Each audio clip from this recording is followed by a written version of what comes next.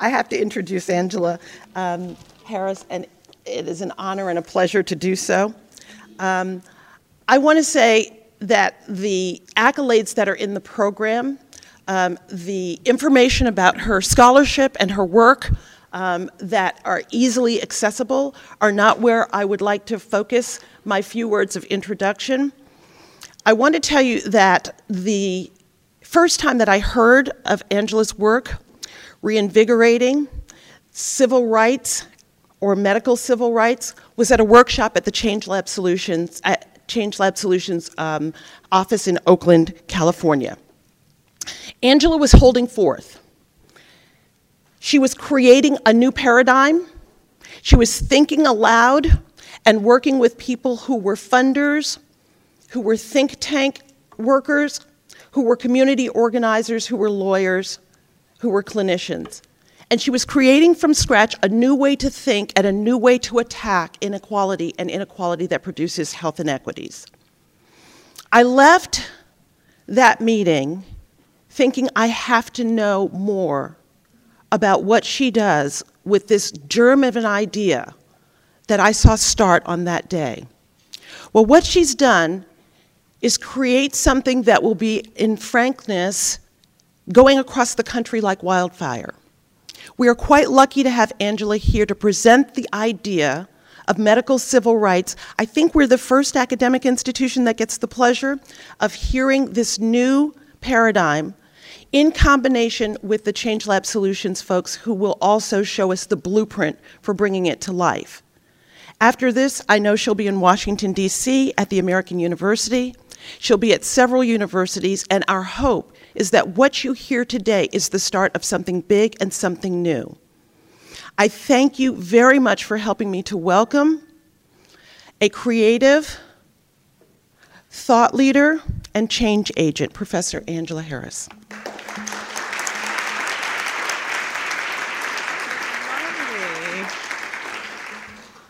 Thank you so much. Thanks to all of you for being here. And I do need a little bit of tech help because I don't know how to make my slides appear. Does anyone know how to? Oh, there they are. Perfect. It was like magic. All right. So first, please join me in acknowledging and paying respect to the traditional custodians of the land we're on today, the Monacan people. So just take a moment and remember that there were stewards who are still here, who have endured for centuries.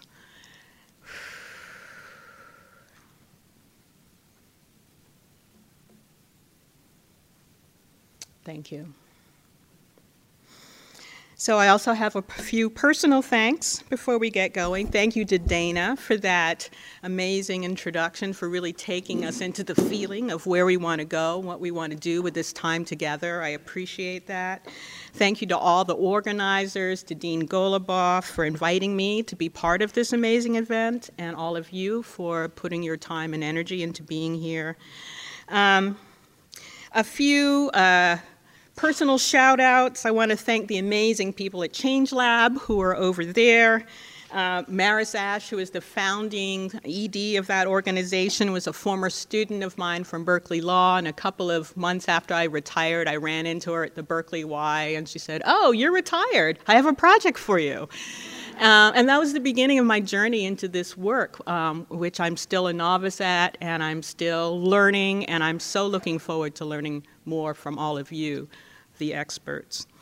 I want to thank my amazing co-author on this article, Aisha, who's both a lawyer and a public health expert. I'm really sorry that she couldn't be here today because this work is 100% hers as well as 100% mine. And finally, I want to thank and acknowledge a couple of the supporting institutions that have made this project possible. The Robert Wood Johnson Foundation for supporting Change Lab and allowing me to come onto the team, and the American Bar Foundation for supporting me this year while I continue to work with Aisha on making this article better. Okay, so I want to start with this quote from the sociologist Ruthie Gilmore, who created this definition of racism for the purpose of talking about the political economy of mass incarceration in California. And this definition has become popular in the academy among people who write and talk about race because it rejects our conventional legal, moral, psychological understandings of racism as either something that's in the mind or something that's in the heart. Racism, she says, specifically is the state-sanctioned or extra-legal production and exploitation of group-differentiated vulnerability to premature death. And this definition is especially useful for our purposes in the next couple of days because it starts to orient us to the life and death impacts of racism and other forms of subordination. Healing Hate is a wonderful title for this conference, but the truth is that we're not just talking about hate. We're not just talking about morality and who's a good or bad person. We're also talking about structures and institutions that create this group-differentiated vulnerability to premature death. So here's the takeaway of the talk.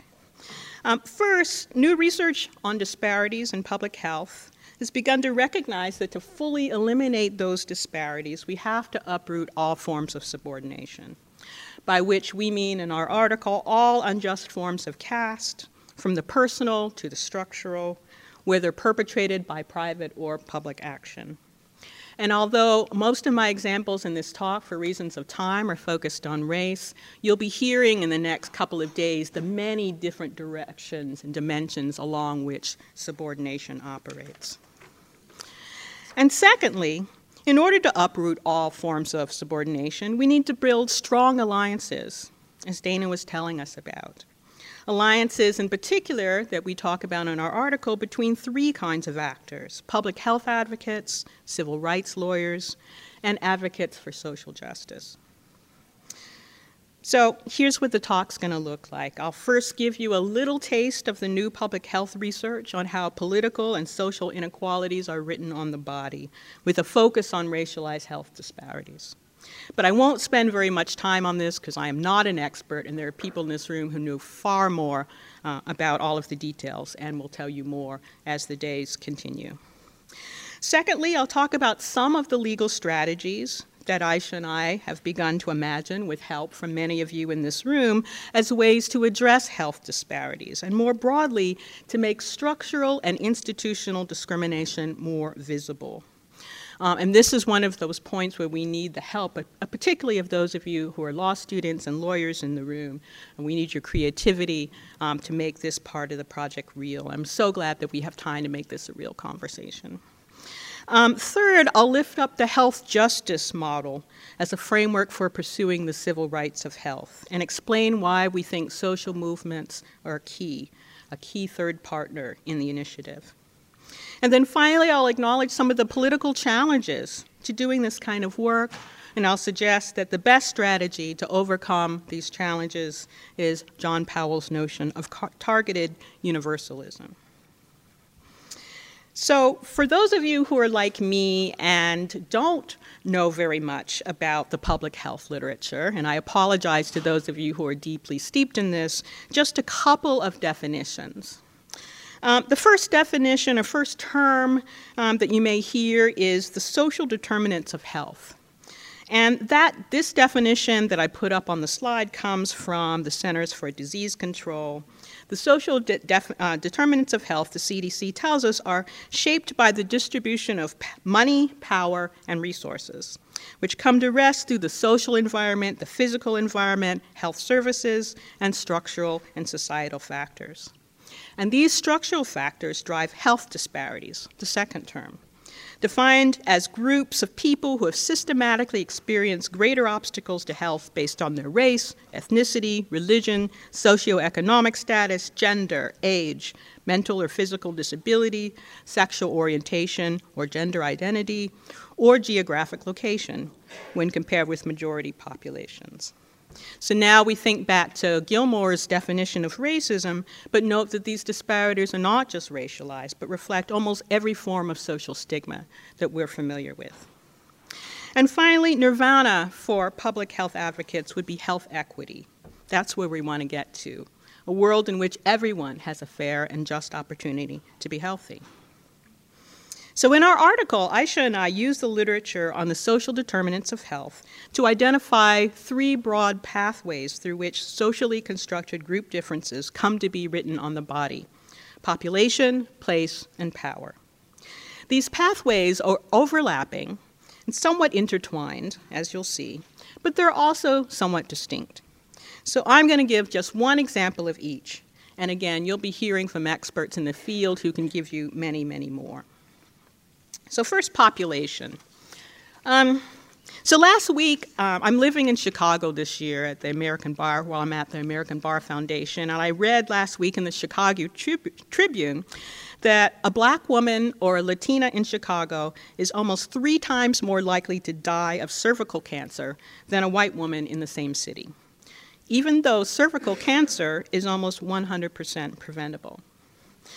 This chart, which is probably too small for you to see all the details of, uses CDC data from the 2000s to illustrate the black-white health gap in general. The blue circle is the white incidence of ill health, and the red circle is the black incidence of ill health. So farther to the right means bad. And these are statistics for childhood obesity, infant mortality, childhood asthma, female breast cancer mortality, and adult HIV infection diagnosis. And the question is, what's the source of these population-based health disparities? Is it bad choices, bad genes, disparate poverty or education rates, lack of access to health insurance, lack of access to primary care? I will let the researchers in this room give you much more detail about each of those answers. But the piece of the puzzle that I want to identify right now is the biological impact of social discrimination. So here's a questionnaire developed by a public health researcher to investigate the physiological effects of interpersonal discrimination, as reported by its targets. These questions look like questions a civil rights lawyer might ask their client, but it turns out that a doctor might have reason to ask the same questions. For unfair reasons, have you ever not been hired for a job? Have you ever been unfairly stopped, searched, questioned, physically threatened, or abused by the police? Have you ever unfairly been denied a bank loan? So how does discrimination get written into our bodies? There are a number of ways.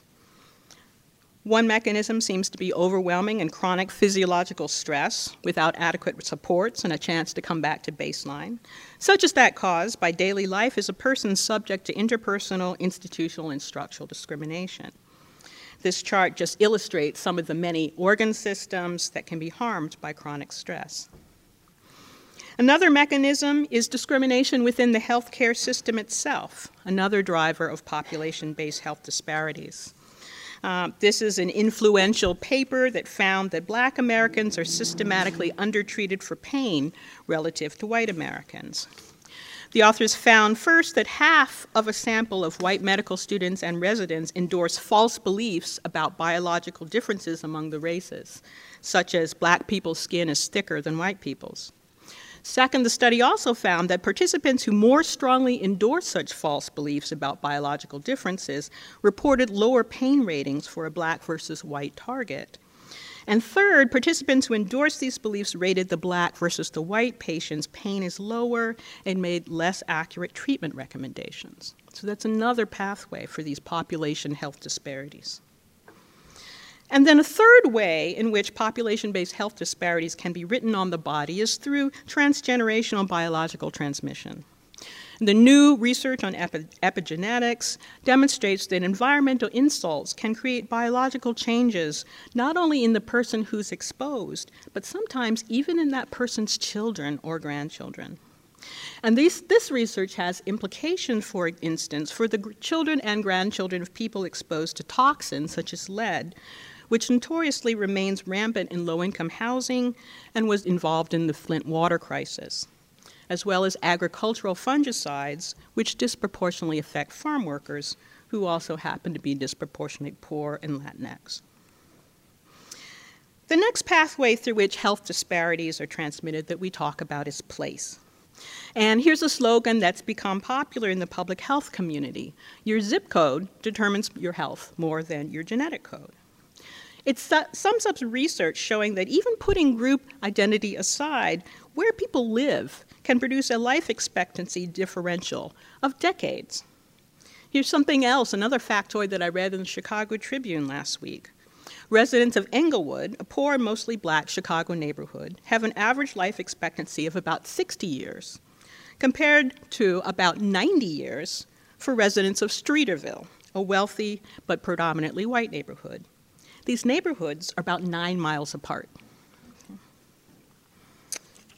Of course, in many places, what place represents is subordination again, but now operating at a structural rather than an interpersonal level. Here's a list of some of the factors that create place-based health disparities. Many of them are related to past or present race and class dynamics that have now been written into the built environment and endure for generations, right?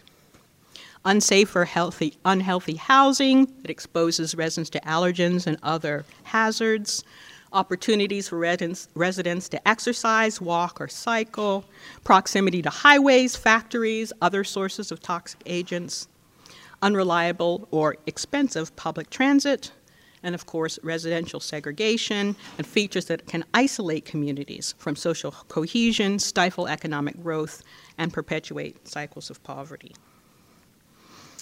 The trouble here, of course, is that we tend to think that systematic racial subordination is in the past and so no longer is a problem because now it's illegal. But I want to introduce you to work being done by the Seattle Civil Rights and Labor History Project at the University of Washington on the afterlife of redlining that shows how outlawing a practice doesn't necessarily make its effects disappear.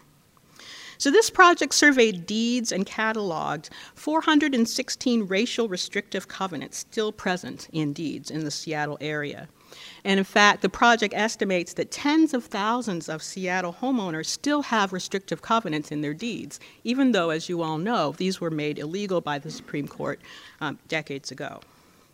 The researchers found that Seattle neighborhoods that had been redlined in the 1950s today still have the most infant deaths per year, the lowest life expectancy, and the highest rates of low birth weight infants. For example, they found that a 10% increase in the percent of a health reporting area considered a red line neighborhood was associated with a 6.7% increase in the risk of low birth weight babies. And the third pathway that we discuss in our article, from structural inequality to differential vulnerability to illness and death, is power. And here we mean good power in the sense of capacity, rather than the ability to restrict other people's choices. Here, the fascinating evidence from the public health literature is that powerlessness is bad for your physical and mental health. Lack of personal and collective agency, whether caused by trauma, toxic stress, discrimination, poverty, political marginalization, or disenfranchisement, increases both the risk of mental illness and the risk of chronic physical disease. Conversely, the experience of exercising self-determination, believing that you have the power to control your life, whether at the individual or collective level, has a protective effect on health. Sadly, a fair amount of this evidence comes from literature on child abuse. One way that individuals experience power, too, in this positive sense, is by being able to exercise enough control over their environment to meet the basic human need for a sense of safety. Children who are exposed to physical violence or emotional abuse without the ability to affect or change their situation are vulnerable to the long-lasting set of changes that we call trauma. And trauma is associated with mental and emotional distress, as well as vulnerability to mental and physical illness. One well-known measure for the risk of trauma is ACEs, adverse childhood experiences. ACEs include physical and emotional abuse, neglect, exposure to intimate partner violence, and parental incarceration. And the idea is that the more ACEs a child has, the more of these experiences a child encounters, the more likely that child is to suffer as an adult from conditions such as heart disease, obesity, depression, and substance abuse. ACEs also appear to alter brain development in young children, leading to a host of other negative outcomes. Once again, of course, this pathway is only partly distinct from the other pathways. So children who are exposed to racial discrimination, along with adults, are also collecting more ACEs. Researchers building on the original ACEs framework look at discrimination alongside family violence and divorce as a risk factor for developmental disparities. And you can see here on the left and comparing to the right how researchers are starting to build on the ACEs model to look at social conditions and local context, and even to look at historical trauma as part of the ACEs framework. One of the projects at Change Lab that's really exciting is studying the health effects of what they call serial forced displacement, repetitive coercive upheavals in neighborhoods, including evictions, arrests, and gentrification, that break up communities and scatter the residents. And we know something about the health effects of displacement from New Orleans post-Hurricane Katrina. Okay, so we have this incredibly interesting evidence base of how systematic inequalities create health disparities. And I'm looking forward to learning more from those of you who do this work. Researchers and policymakers in public health have increasingly been looking to law to address these disparities. And of course, law has always been relevant to public health, as in campaigns for mandatory vaccination. But in the past, public health advocates have concentrated on universal campaigns like vaccination, hoping that a rising tide would lift all boats, rather than targeting the distinctive vulnerabilities of subordinated groups. Now, they're starting to look at anti-subordination legal initiatives as a critical piece of the health disparity puzzle. Of course, from a legal perspective, as the civil rights advocates here know, although we're well aware of the need to combat subordination, a problem that in doing this work is how to attack structural and institutional subordination, indeed, how to even make it visible. So it's not only the view of many individuals, but to a great extent the view of the US Supreme Court that racism is just that tiny little triangle at the top, right? The interpersonal explicit bias, the hate that people feel for one another in their hearts. The law is pretty good at recognizing and challenging this kind of bias. But existing civil rights law is terrible at recognizing and uprooting implicit bias, institutional bias, structural bias. Nevertheless, even if the legal tools still need to be developed, part of the force of this new public health research that I've described is the possibility of measuring and documenting large-scale health effects of subordination as a way to make visible the bottom of this pyramid. And it's mind-blowing to me to be able to show that just because slavery ended or restrictive covenants were made illegal does not mean that the health consequences of those injustices have disappeared. So bringing public health and legal advocates together can help us have a much more realistic conversation about subordination and its implications, a conversation that's informed not only by morality, but by medical research, informed by history, geography, and social context. So later today, we'll have a chance to brainstorm together about specific ways to bring public health and civil rights law into one. I'll only mention a couple of possibilities to pique the interest, perhaps, of some of the students who are here. Litigation. What role, for example, might the Americans with Disabilities Act and other related civil rights statutes play in helping litigators frame the health harms caused by systemic discrimination as disabilities that require accommodation? State and local level litigation. An increasing number of law school clinics have formed medical legal partnerships between law students and medical students or public health graduate students. Some of these clinics use state and local law to address the health concerns of low-income families, such as sanitary or housing codes, specific laws focused on health threats like lead paint, asbestos, pests, mold, and adequate heat. State and local state constitutions, at least 12 state constitutions address either the state's role with regard to public health in general or health care for the poor specifically, but lawyers haven't really built out these provisions. What might be done with some of these laws? Legal and administrative law. State statutory law and municipal ordinances are a rich source of innovative health-related protections. Cities have done a lot to establish universal protections for public health, such as smoke-free environments, safe and affordable housing, paid leave, minimum wage increases. And what about vulnerable groups? You'll hear more later this morning about impact assessments that focus on race. The idea being that before agencies approve new projects, the project has to undergo a health assessment to find out what will be the disparate consequences of this change. And then, with respect to policy, we don't necessarily need litigation or new legislation to use the civil rights of health to affect policy making. Being able to simply see the consequences of discrimination over time, as in the Afterlife of Redlining project, can be a powerful way to get policymakers and lawmakers to understand institutional and structural discrimination better and to act accordingly. Sometimes a picture is worth 1,000 words, and data-driven policymaking is more informed policymaking. For example, Legal Services of Northern California has been successful in its race equity project by just showing government policymakers the disparate effects of their current policies on different communities. Once the data are accessible and visible for all to see, ignoring the effects becomes much harder.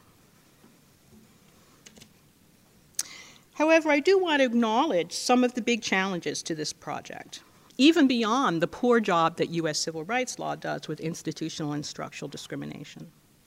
First, with the exception of some of the state constitutional provisions that I've mentioned, here in the U.S. we just don't have a lot of legal rights that are specifically attached to health. Our federal constitution tends to enshrine negative rights to be let alone, rather than positive rights to support. Second, in terms of existing civil rights, not all the groups that suffer health disparities have sufficient legal protection. For example, poverty is a powerful driver of poor health.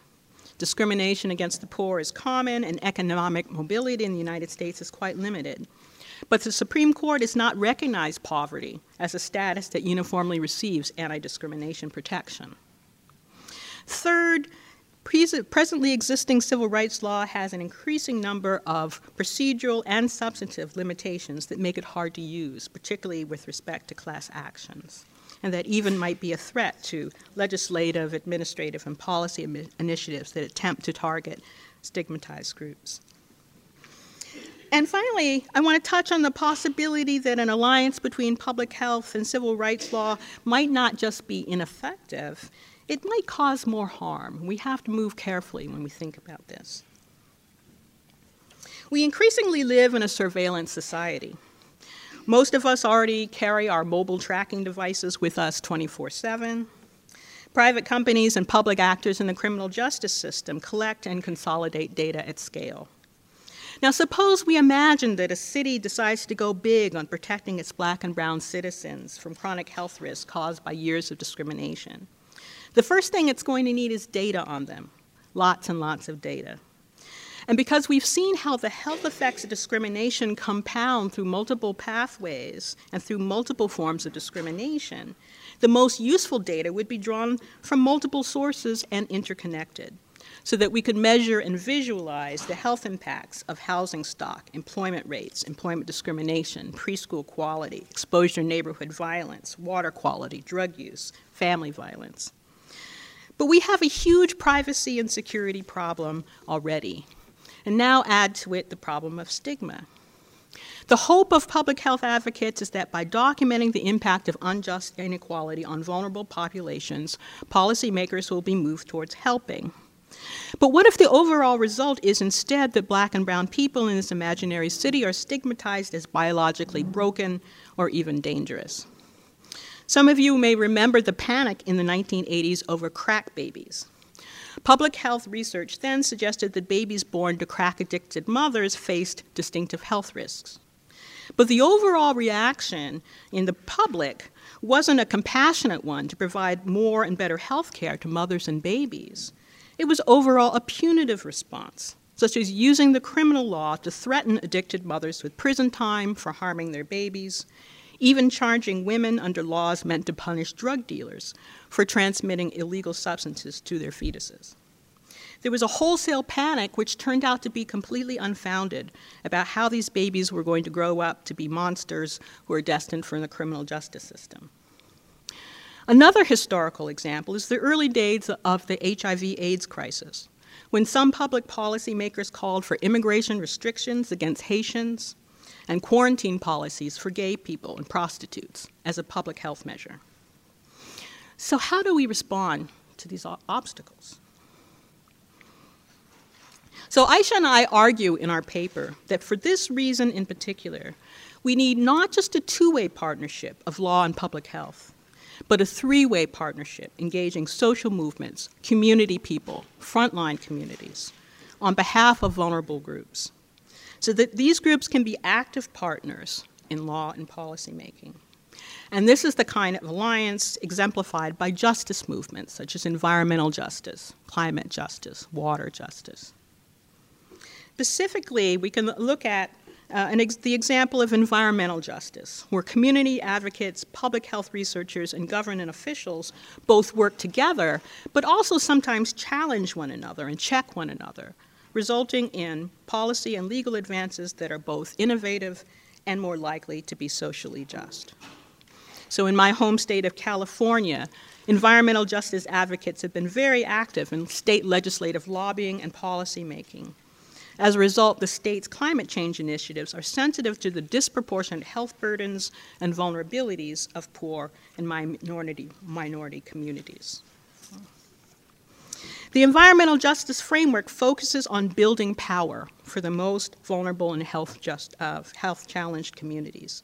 EJ advocacy in the state has been robust, often quite adversarial with respect to both public health research initiatives in vulnerable communities and state law and policymakers. But the result of this checks and balances system has been climate policy that fosters the overall health of Californians without unfairly burdening certain communities, those with the least money and political power. In similar fashion, engaging not just law and public health, but also social movements on behalf of vulnerable communities, which might include economic justice, environmental justice, children's rights, elder rights, LGBTQ rights, and other groups, in the quest to recognize health as a civil right, can increase the positive potential of this initiative while decreasing its risk to these very vulnerable populations. So our model for the civil rights of health is this triangle of social actors. But before I close, I would be remiss if I didn't acknowledge one other challenge, in some ways the most difficult one of all. Evidence of health disparities has been around for a really long time, and those disparities still have not been fixed. And one reason why is that, as Derek Bell spent a lifetime arguing, these disparities aren't a system bug, they're a feature. Subordination is pervasive in political and economic life because it works for those at the top. Consider the research on social inequality, finding that the more unequal the income distribution in a country, state, or city, the lower the life expectancies for people at all income levels. So we should expect lots of support for equality if it helps everybody. And yet some research also indicates that the bigger the income gap between the rich and the poor, the less inclined the well-off are to pay taxes for public services that they either do not intend to use or that they use in low proportion to the taxes that they pay. And that's because under conditions of extreme inequality, societies get divided into us and them. And if we're us, we don't want to pay for them. It gets even sadder. Sociologist Jonathan Metzl recently did focus groups and interviews among people in politically conservative areas on their policy preferences. I'm quoting him here. I found that if you lived in a state that rejected the Medicaid expansion and blocked the full passage of the Affordable Care Act, you lived about a 21 to 28 day shorter lifespan on the aggregate. So it was costing people about 3 to 4 weeks of life in those states. When I looked at states that made it incredibly easy for people to buy and carry guns pretty much anywhere they wanted, I found that this correlated with hundreds of deaths that wouldn't have happened otherwise, particularly in white populations, because gun suicide rose dramatically. And I found that if you lived in a state that cut away infrastructure in schools and funding, that correlated with higher high school dropout rates, unquote. But Metzl also found, of course, that support for policies like getting rid of Obamacare, cutting food stamps, rejecting Medicaid expansion was also highest in these areas. And so Metzl's provocative conclusion is that people in these areas were dying of whiteness, not because of hatred in their hearts, because they're worried about the policy implications of paying for those people. So we as legal and policy experts, as public health advocates, have to grapple with the fact that simply presenting good data and constructing sound policy is not necessarily going to make fundamental structural change possible. Not unless we struggle with the political legacy of subordination. And that's another reason why we need social movements to be part of the civil rights of health. It's only social movements that can change a culture. Professional expertise, no matter how impressive the research or how well qualified the expert, can never do that. So what do we do? In terms of strategies going forward, Aisha and I see the civil rights of health as being a campaign that embraces what my former Berkeley colleague John Powell calls targeted universalism. His insight is that neither universal nor targeted approaches alone are sufficient to bring about equity in an unjust world. In the public health space, universal approaches like campaigns to stop smoking have improved overall health but left health disparities in place. Targeted approaches alone, like focusing on prostitutes or gay people in the AIDS crisis, create political obstacles, foster accusations of special interests, and at worst, create greater stigmatization. So we need to combine universal and targeted approaches in thoughtful ways.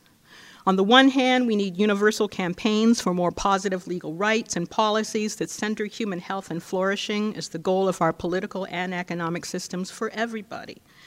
And we also need targeted strategies that seek to close the unjust disparities that will persist unless we take account of them.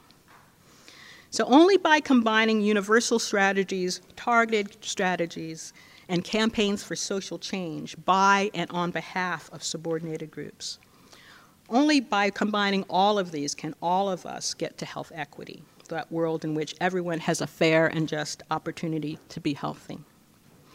So I thank you very much for your time and attention. I'm looking forward to a wonderful conversation, and thanks again for letting me be here.